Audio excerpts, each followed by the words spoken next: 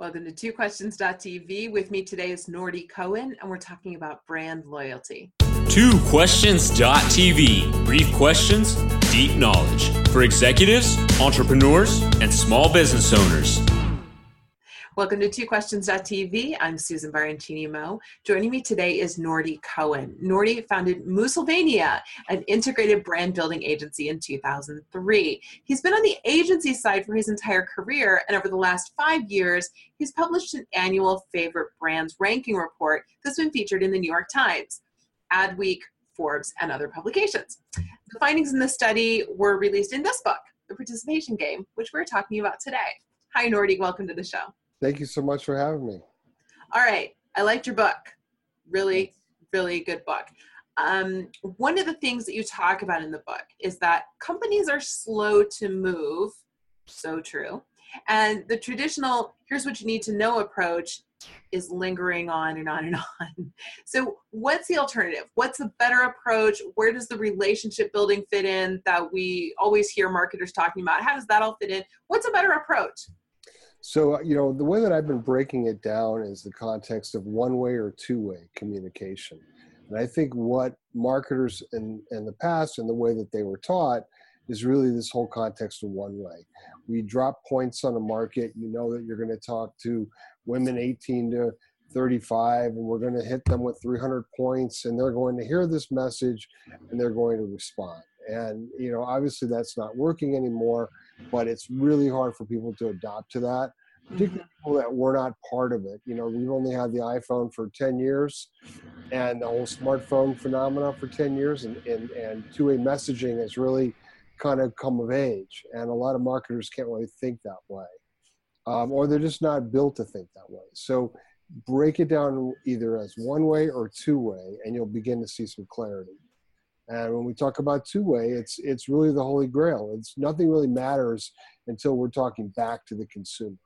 So we can get involved in disseminating social feeds and pushing out Facebook posts and sending out YouTube videos, or even old school, hoping people watch a television commercial and don't DVR through it. But ultimately, until we start talking to the consumer, we haven't really accomplished much at all. So one thing that I've found is there are marketers who don't get it. They just don't get it. And then there are those that do. And for those that do, it seems that the filtering up of that kind of information and the buy-in they need to get the kind of infrastructure or investment they need so that they can do this kind of shift.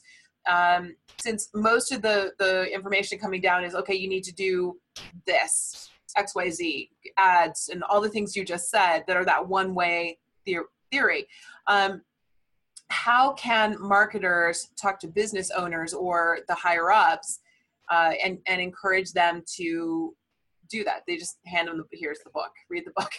Yeah, listen, I think part of it is client education. We talk about it all the time. I think, it's a generational thing, and really it goes right into Gen X on up. I mean, people that were, would have been in there. So you go back to 2008, those people, where were they at that time when smartphone technologies really took over? So 2006, 2008, anywhere in that range, they might have been, say, in their early 30s. They might be they might be close to 40 at this point, right touching on Gen X or just getting into that whole range.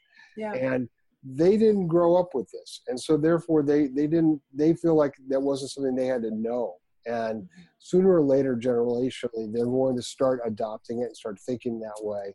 But the people that are in the boardrooms that are making the decisions still want to see things on a television screen and say, well, that's our commercial, that's our big idea, right. And everything else kind of filters out of that. And what we found was that when we added up the responses and we took all this data, we said we asked consumers who their favorite brand was, but then we said, how do you connect with your favorite brand? How did you learn about your favorite brand?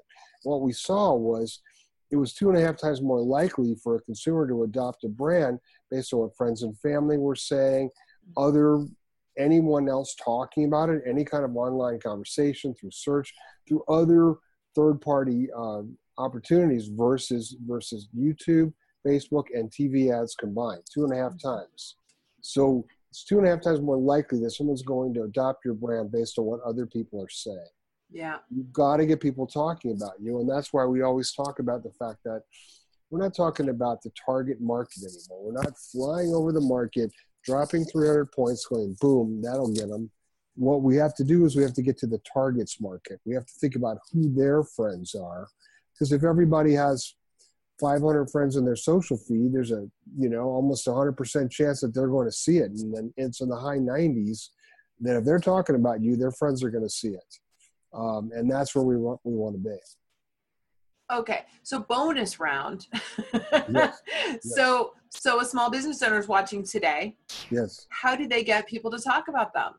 Well, I think first of all, you have to have a conversation. So, we always kind of look at this as sort of like this growth. So it was like, what's the concept behind the business? What's the core value proposition that they have? Can they tell that story well? Does their concept make sense? Can they describe themselves well?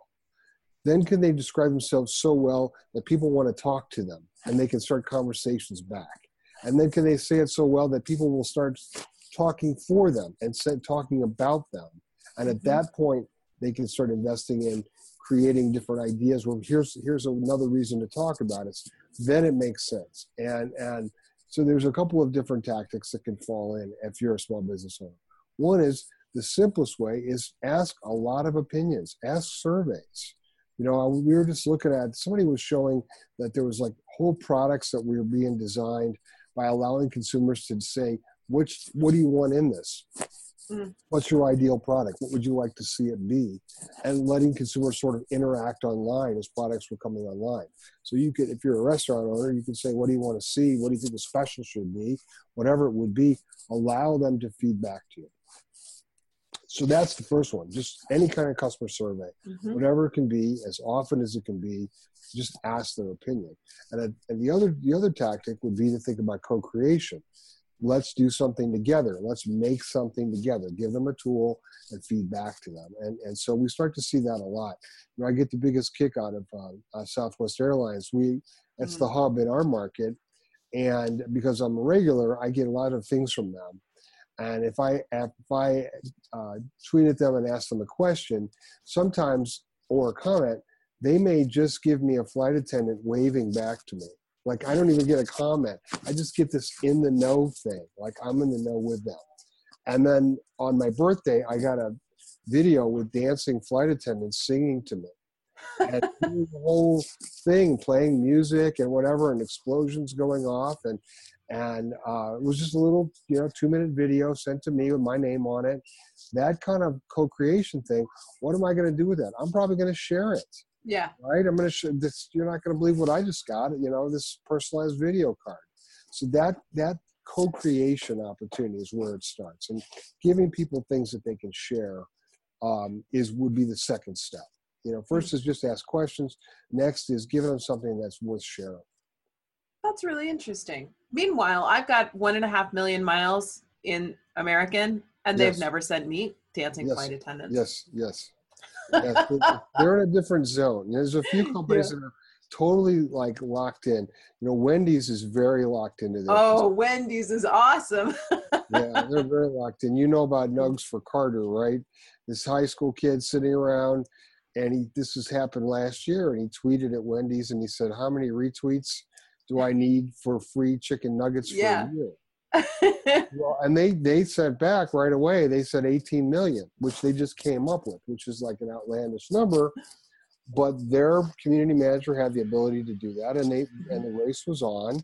But meanwhile, here's a consumer that was smart enough in high school to say there was a value to tweeting, like he was worth something, and he talked about it with them. And they live in this world of, that I know that that I know that we're just having fun.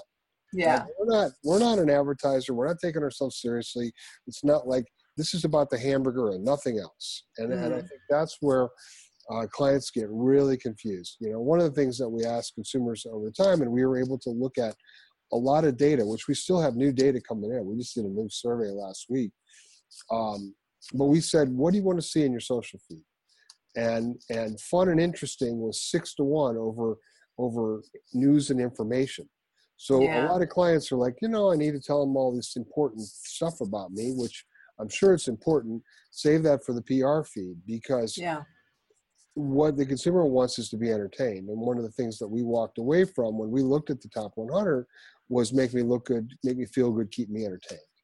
And when we looked at the top 100, we said every one of these brands is doing something in one of these buckets to win this consumer over. Yeah. Yeah, that's true. That's true. And Wendy's is everywhere with their social media. I mean, everyone's talking about, and the thing that I think the mistake is that, in my opinion, brands see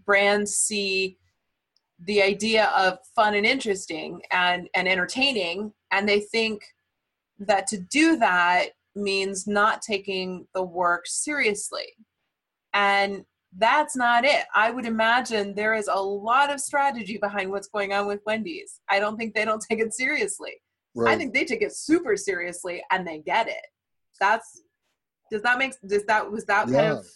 Yeah, and the problem is, and we have clients in the restaurant sector, and at the end of the day, come on, it's still just a hamburger, okay? We're not going to get that serious about it, because the consumer's it's not going to change their life, So you have to kind of not take yourself so seriously, and I think that's the problem. Is people get caught up with wait a minute, our brand is sacrosanct, and that's who we are. Interesting. Very interesting. And there are a lot more stories like this in this book, viewers. Yes. Nordy, thank you so much for joining me today. Yeah, it was a lot of fun. I hope I answered all your questions, and look forward to telling you more as we go along. We got this working on book number 2 right now. So good. More coming. Then you'll come back. Yes, absolutely. Oh, good. Oh, wonderful. Great. All right. So viewers, you got to read the book now, because there's a new one coming. So get this book. We'll have the link to Amazon to get the book in the show notes. So look down here. All right. Thanks for watching. We'll see you next time. Thank you again. See you.